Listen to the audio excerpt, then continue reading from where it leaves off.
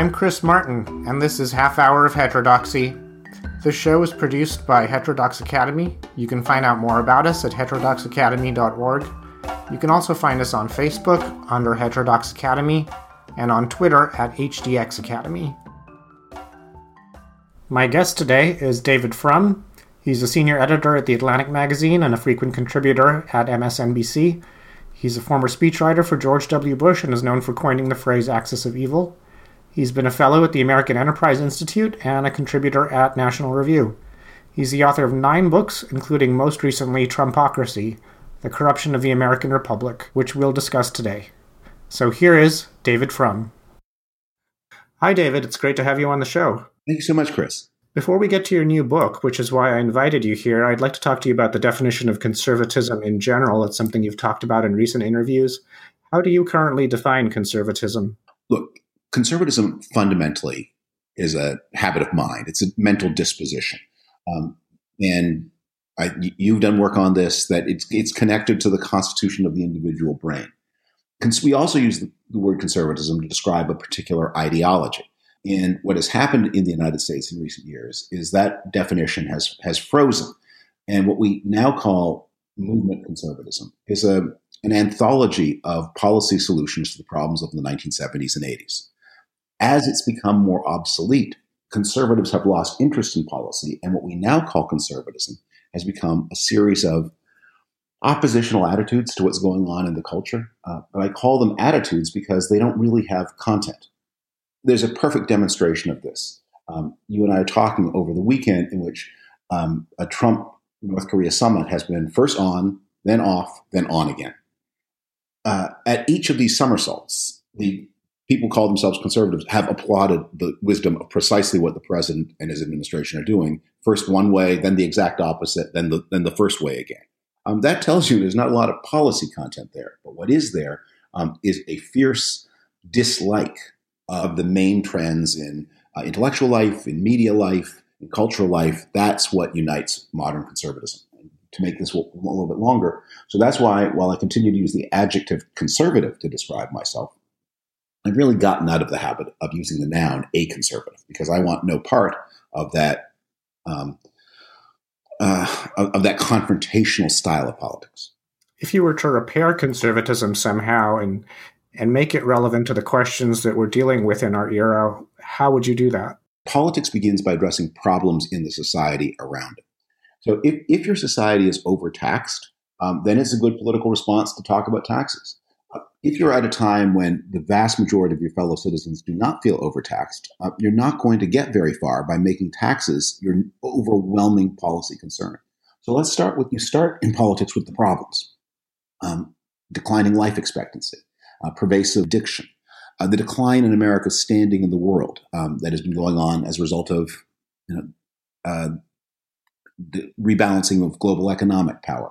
I'd be concerned about the more and more extreme weather events that seem to be battering the United States. I would be concerned about the productivity of the American economy and the way enormous numbers of our fellow citizens are being left behind and excluded, many of them in sort of what were the traditional urban and small town heartlands of the country. How would the conservative response differ from the liberal response? Just take one of these issues, for example, addiction. How would the conservative response be different? At that point, I will be telling you about my response, because I don't think there is a conservative response to that problem, and I don't think there will be for some time to come. I think what a conservative response would look like is it would begin by understanding that addiction originates in the breakdown of mass addiction. I mean, individual people become addicts for their own reasons, but mass addiction originates in the breakdown of communities. And it would begin by examining the places where the addiction is worst, and that is in deindustrializing small town white America. And it would say, what can we do either to rebuild those communities or to incentivize people to leave those communities and move to different communities. Now, moving on to your new book, Trumpocracy, The Corruption of the American Republic, what's your central argument in this book, and how is it different from the other books about Trump that are currently on the bestseller list? The central argument of the book is that Donald Trump's individual personality matters a lot less than Donald Trump's system of power. that he holds and uses power by the permission of other important actors in the system. Congress, his party in the country, donors, a conservative entertainment media complex, and a lot of conservative voters who have been radicalized. So the book is about them much more than it is about him. That's why the book cover shows his back, not his face. And it makes two other points. One is that the rise of Trumpocracy is part of a global decline of democracy. And second, that this decline of democracy needs to be understood not as like some impending fascist takeover, but as slow rot democratic institutions. As the analogy I keep using is that Trumpocracy is not the heart attack of democracy, it is the gum disease of democracy. And you say one of the things we have to fear from Trumpocracy, among other things, is the accumulating subversion of norms. And Norm Ornstein and several other political scientists and writers have argued that the subversion of norms has actually been going on since the mid-90s, since Newt Gingrich became Speaker of the House, and perhaps Mitch McConnell is more responsible for this than anyone else. What do you think about that argument? You know, one norm whom I would never like to see obliterated is the great Norm Ornstein, who's a good friend of mine. I hope that norm is preserved for many decades to come. I would half agree with it and half disagree. The part I would agree with is, yes, this is an accumulating problem, and I agree with Norm that it dates back to the early 90s and the end of the Cold War, because the Cold War disciplined American political elites. When it ended, the main restraining force on those elites was lost. Norm tells a partisan story in which the Republicans are wholly to blame. I think they probably deserve a larger part of the blame, not because they're Republicans, but because the people they represent have been under more stress since the end of the Cold War. But in my first chapter, where I talk about how this has been going on for a while, I point out a lot of ways that this has happened under both parties. It's the practice, for example, of filibustering judges at levels below the Supreme Court. That started with Democrats under President Bush. And the use of executive orders in areas where the president plainly, manifestly didn't. That starts under Obama, that Obama's immigration orders are utterly unlawful. And that you don't have to take my word for it, because I quote in the book half a dozen places where President Obama said so himself before he did it. And in a recent interview, you also mentioned that the way North Carolina is heading, specifically the way the Republican Party in North Carolina is heading, might be a precursor of what we see at the federal level as well. Can you expand on that? I think it's not just North Carolina. It is also you see similar things happening in Wisconsin. The core of what we call populism is people say, well, what is wrong with a politics that puts emphasis on the people? But the core of what we call populism is to draw a line within the country between the people and those people. Populism begins by excluding big parts of the country from its definition of who's entitled to participate politically. So the way that this decline of democracy is happening is not that, as in the 1930s, you've got large parties that say we should have a strong man rule. There is nobody in the Western world who's against elections.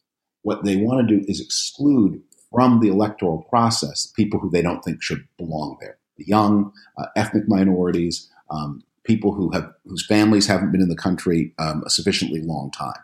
So that's what's going on, is that what you see is not an overthrow of democracy, but a shrinkage, increasing advocacy that not everybody should vote. The way Republicans usually put this, or Trump people usually put this, is they don't say not everybody should vote, but they will say voting should be more difficult. It's good that voting is difficult. But that means, of course, it's not like you have to do chin-ups before voting. That means that certain parts of the population are going to have obstacles put in their way. And what do you think the long-term backlash to that is going to be? Well, it may not be it may work because you see the habit of voting is maybe the last habit of democracy, that people who have gotten out of the habit of watching news, who've gotten out of the habit of participating in juries, have gotten out of the habit of belonging to associations. They're disengaged from the PTA or from veterans organizations. The American Legion is withering. That the whole in your field of expertise, the whole breakdown of associational behavior, people will give up their right to vote quite voluntarily because they don't care about it. It's not connected to anything else in their lives. So it may work. But I do worry in the book about backlash. And I have a chapter called Autoimmune Disorders, where I talk about how parts of the government are reacting to the intrusion of Trump in ways that make total sense at any given moment. You can see why, they would become, for example, the CIA would stop sharing information with the president it distrusts, but they have long-term accumulating consequences of the loss of civilian authority over the security state. And do you see any pocket of the Republican Party that is pulling the Republican Party away from this trend? As yet, there is just a few intellectuals and writers, but that may be important for the future. But right now, I think that the Republican Party is divided between those who are eagerly cooperating with Trump and those who are unhappily cooperating with Trump. And on the other side of the aisle, if we're talking about the left or the Democratic Party, do you see anything they're doing that is effectively restraining this trend, or do you think they're ineffective? Not yet. I don't see anything very effective there yet. I mean, there's some organizational work that may have consequences. But I'm glad you caught yourself when you talked about the left and the Democratic Party, because the Democratic Party we can talk about pretty rigorously. The left is a much more amorphous thing. But as a non-Democrat and non-leftist, what I observe is the Democratic Party is being ripped apart between elements that do want to participate in politics and leftist protest movements that really don't. There's a kind of messianic fervor at work in the Democratic Party. And it's so strong. Let me put it this way. Your hunger for the Messiah must be really intense if you can persuade yourself that Bernie Sanders, of all people, is a Messiah. Ludicrous. But people attach themselves to it because they want to believe in the magical leader who will make problems go away. And that maybe predictably, so the left wing of American politics is drifting to places where it just can't take, the country will never follow. I mean, when your central issue, and I think this is, so what today is the thing that gets left people most excited, it's about abolishing immigration enforcement. That's the thing they really want to do. You think that, I mean, that's actually, and that was what they shut the government down over when they briefly shut it down earlier in the year. That's not a position that can mobilize anybody or enough people. But what has happened is that the interests of the 2020 Democratic candidates in energizing the activist left wing of the party are drowning the party's deeper institutional interest in being competitive. I think that's a fair criticism. I agree with your comment about messianic fervor. I agree with what John McWhorter has written about certain parts of the left being like religious movements in the sense that they have rituals now, rituals of perhaps confessing white privilege. Certain writers who maybe fetishize their victimization or idolized. John McWhorter and Glenn Loury have talked about this in some of their podcasts and some of their writing as well. I do feel like when you contrast conservatism and liberalism, though, one of the contrasts you see is that liberals tend to be a little more concerned than conservatives about people who are at the bottom of the pyramid. And sometimes that can lead to a fetishism of the victimization that they experience. But at other times, that can lead to things like the labor movement or the women's rights movement. Do you feel like conservatives are now addressing the issues that people in the labor movement or people in the women's rights movement would have addressed? No, of course not. No, there's a difference in citing issues, listing them, and actually having a thought about what to do about them. So conservatives, or I should say, the Trump movement has been willing to talk about the consequences, the adverse consequences of globalization. Let's not lose sight that most of the consequences are good, but there are negative consequences. It's easy for the people who've done well out of globalization to write off those negative consequences. The Trump people, in distinction to regular Republicans, have mentioned them. So good. And they've mentioned the opioid crisis. Donald Trump mentioned the opioid crisis more often than anyone else running for president in 2016. Good. But mentioning things is just the beginning. But I want to go back to your point about, again, you glided there very quickly between liberals and the left. And again, the left is an amorphous concept, and a lot of conservatives use the phrase pretty irresponsibly. But I want to try to use it in a more focused way. I think there is such a thing as a left in America. It's small, but it's fervent, and it's becoming increasingly important. And it's a left that is increasingly illiberal. That there is, you see that in the drift in the rise of figures, I mean, in the United Kingdom, like Jeremy Corbyn, the Italian Five-Star Movement, which did so well in the last Italian election, that has left DNA. These are movements that are anti-parliamentary, that despise traditional processes, that are not interested in incremental reform. They don't mean, when they use the language of revolution, not because they imagine a violent revolution, but because they imagine that society can be dramatically changed in a short period of time, which is never true. And the more sophisticated your society is, the less true it is. I want to distinguish that from both philosophical liberalism and the mainstream of the Democratic Party, which has been much more cautious. I have no particular brief for Hillary Clinton as an individual or a candidate, but the 2016 primary was at least sort of set the stage or stereotyped how that conflict would play out. If Hillary Clinton had a message against Bernie Sanders, it was, if you want to run the government, you really have to know stuff. You have to be able to work with other people. There's a joke about Bernie Sanders that no one in America was happier than when Ted Cruz was elected to the Senate than Bernie Sanders, because that meant he went from being the most disliked person in the Senate to the second most disliked person in the Senate. But it is an amazing thing that Bernie Sanders has absolutely no achievements as a legislator because he won't work with others. I agree. I definitely see an element of anger, and it's easy to channel anger through Twitter and through Facebook, more so through Twitter. And any movement, regardless of its ideology, can now channel that anger much more effectively. I'm laughing, but it's sad. They can channel that anger much more effectively than people in the past have. Now, returning to your book, given what's happened since the book came out in January, so presumably you turned in the final draft a couple of months before that. Has anything happened since you wrote the book that has changed your opinion, made you more pessimistic, more optimistic? There have been some events that shaped the book. When I wrote the book, I was doubtful that the Republicans would pass a tax cut because the tax bill just meant the end of the Republican Party in coastal America. And there's still, I think, about more than a dozen Republican congressmen from affluent parts of California. There are about half a dozen congressmen from affluent parts of New Jersey. I didn't think they would all agree to commit career suicide, but they did. They did. And so the tax bill passed. And that's really the end of a coast. Because what that bill does is, to the extent it pays for itself at all, it pays for itself by taxing California Republicans, upper income but not super wealthy professionals in wealthy metropolitan areas.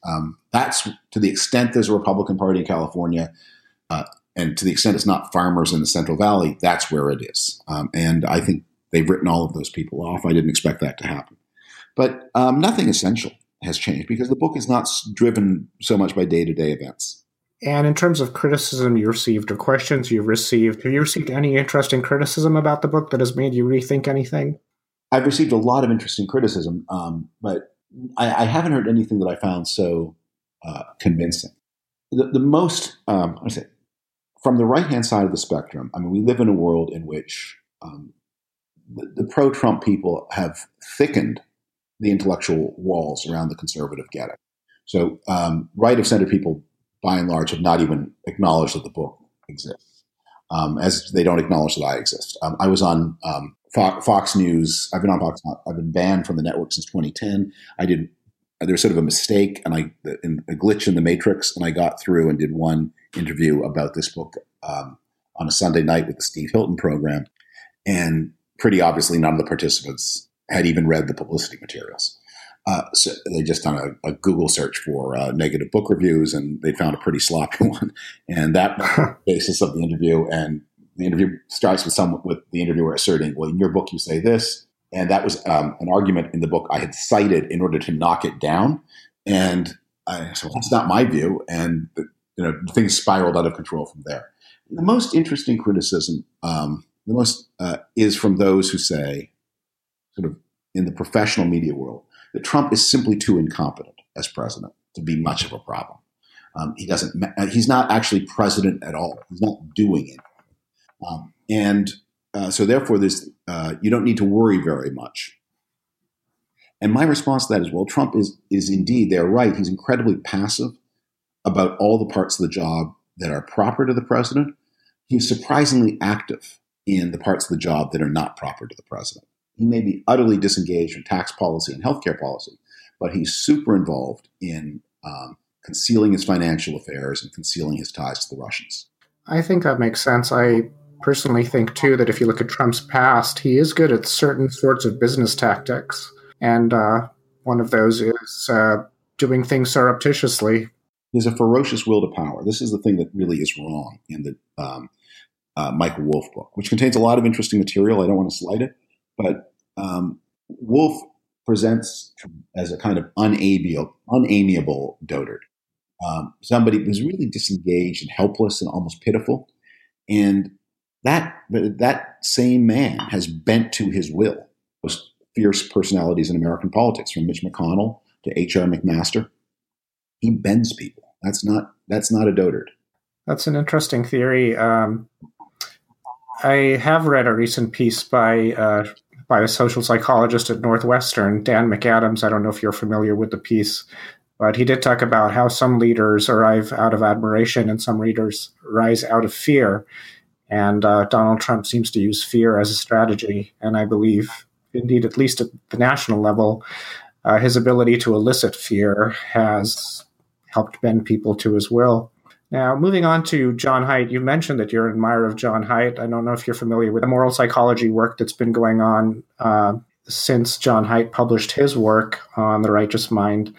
But do you think there's anything that moral psychologists and social psychologists miss when it comes to the political scene? Look, I think there's something that we generally miss. And it's really it's across many, many specialties. And that is that because we regard racism as such an unforgivable moral evil, that when we're dealing with ethnic friction, a lot of analysts and intellectuals want to draw some line and want to explain why the people who are expressing attitudes that could be described as racist, why you're allowed to listen to what they say. And so what they do is they find some other way of explaining their behaviors, because they don't want to say anything that would allow people to, unfriendly people to say, well, that's just a racist attitude. So one of the things I think we need to begin is by accepting that ethnic animosity is the normal state of humanity. It is not pathological behavior. It is normal behavior. It is to be expected. And you should study it in exactly the same way that you would study the way lungs react to cotton fibers. Your lungs are exposed to enough cotton fibers, your lungs will get sick. And that's not because they're bad lungs, and it's not because they're pathological lungs. That is how lungs react to cotton fiber. Well, in the same way, that's how people react to ethnic diversity in ways, they don't always react. There are conditions in which they might react positively to it. If there's enough prosperity, if the diverse elements are filling empty niches in the local economy or society that the locals badly want to see filled, then you can have a very positive reaction. But you should expect ethnic animosity. You shouldn't pathologize it. And when you see signs of it, you should study it and understand it for what it is. And when you say positive reactions, are you making a subtle reference to countries like Canada and Australia? I'm making reactions like I'm thinking more of what happens when a lot of sort of the more troubled towns in the United Kingdom. If it weren't for recent immigrants from the subcontinent, there wouldn't be any medical services at all.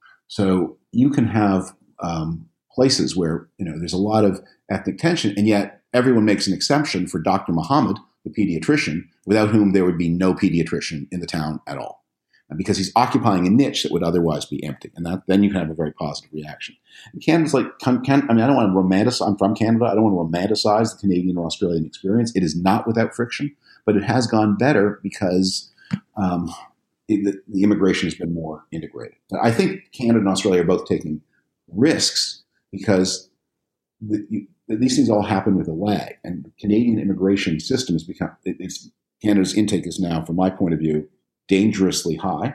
And it is becoming, because Canada also allows for generous family reunification, you bring in the specialist, the expert, but he's allowed to bring in all of his relatives, and they typically are not as skilled as the expert himself. I think Australia in particular is quite different. Well, Australia and New Zealand, because they tend to have more out-migration than the United States. and the United States tends to not have as much. So there's, going back to what you said, I think there might be more appreciation of skilled immigrants there. Yeah. Just in general, I think we all need to be a lot more. When you say what is wrong with the profession, that I think because the socialists, they want to study things, they want to defend the people they're studying, and so they are looking for ways always around the centrality of ethnic conflict, ethnic animosity to the politics of 21st century developed world. But from Hungary to Poland to Germany to France to Britain to the United States, where you've had authoritarian populist parties, they draw strength from many places, but the trigger, the match in the haystack is immigration.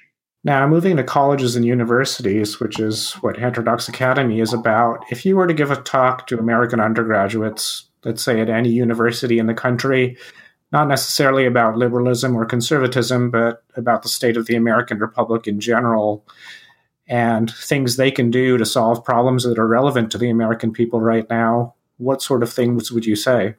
I have been in this position, and here's the advice I always give, which is sign up for boring things.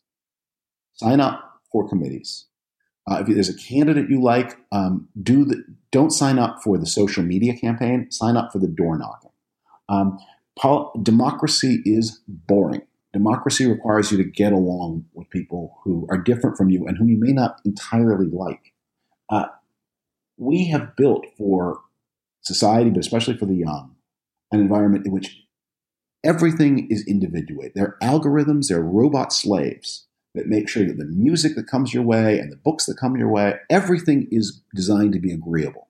And if you are a college student, especially if you go to a pretty good college, then you're in a world that just the foods, everything is wonderful. I mean, compared to what it was like when I was in college student. I mean, the car doors close with a satisfying click. That wasn't true in 1980. There's espresso anywhere you want it, and like in 97 varieties and 100 kinds of tea. You're a vegetarian. That's easy to adapt to.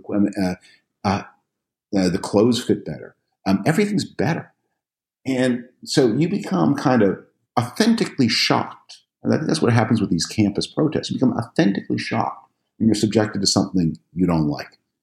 But if you'd ever served on a PTA, if you'd ever taken part in the union movement back when there was one, or a veterans movement, you would discover you were constantly encountering things that you didn't like, and you had to deal with them. And that is the thing that really has been lost. And that's why I think younger people are more susceptible to illiberal movements than their elders have been. They're more shocked when they discover things don't go their way. I think because of prosperity, American prosperity, and the prosperity you see at colleges, you do see a certain emphasis on hedonism and self-actualization, and people are reluctant to do things that are boring because they don't feel like self-actualization pursuits, even though if you're really committed to values to making the world better, you do have to do things that are boring. I entirely agree. Now, you end the book on a hopeful note, but how hopeful are you really? I'm not a hopeful person by temperament. But in the past year, I've become more hopeful by intellection. And so my advice, maybe this is advice to myself, but I pass it on as if it's words of wisdom to others, is think like a pessimist, but act like an optimist. I mean, I do see levels of civic engagement rising. We certainly all notice at places like The Atlantic, The New York Times, and The Washington Post, not only we having more readers, but the readers are reading more intensely. And I think some of the message that about the troubled institution is really getting through. And I am heartened by the number of people who understand that the thing you have to do to save the country from Donald Trump is not elect some liberal messiah, but rebuild Congress and make Congress work better, and rebuild local government, which is even more important, to make that work better. Do you have any closing thoughts? I think that my main closing thought would be to say, we all need to understand that Donald Trump was in some ways God's judgment on us for not being good enough citizens. And he should inspire us to there's a little bit of self-improvement here. And one of the things that's useful about him is because he offers you kind of whenever you're tempted to say or do anything a little hot, ask yourself, would Donald Trump do this? And if he would, then don't do it. He's like inverse Jesus. I mean, he's like the perfect example of what not to be. And he may yet discover that his contribution to American society is that, like, for decades afterwards, people will say, you can't do that. That's something Donald Trump would do or say. When I was younger, I had a refrigerator magnet that said, if you can't be a good example, be a terrible warning. That's very good. Well, that's... Yeah, well, I think someone right now is a terrible warning. Well, it's been great having you on the show. Thank you. Bye-bye. Thank you so much.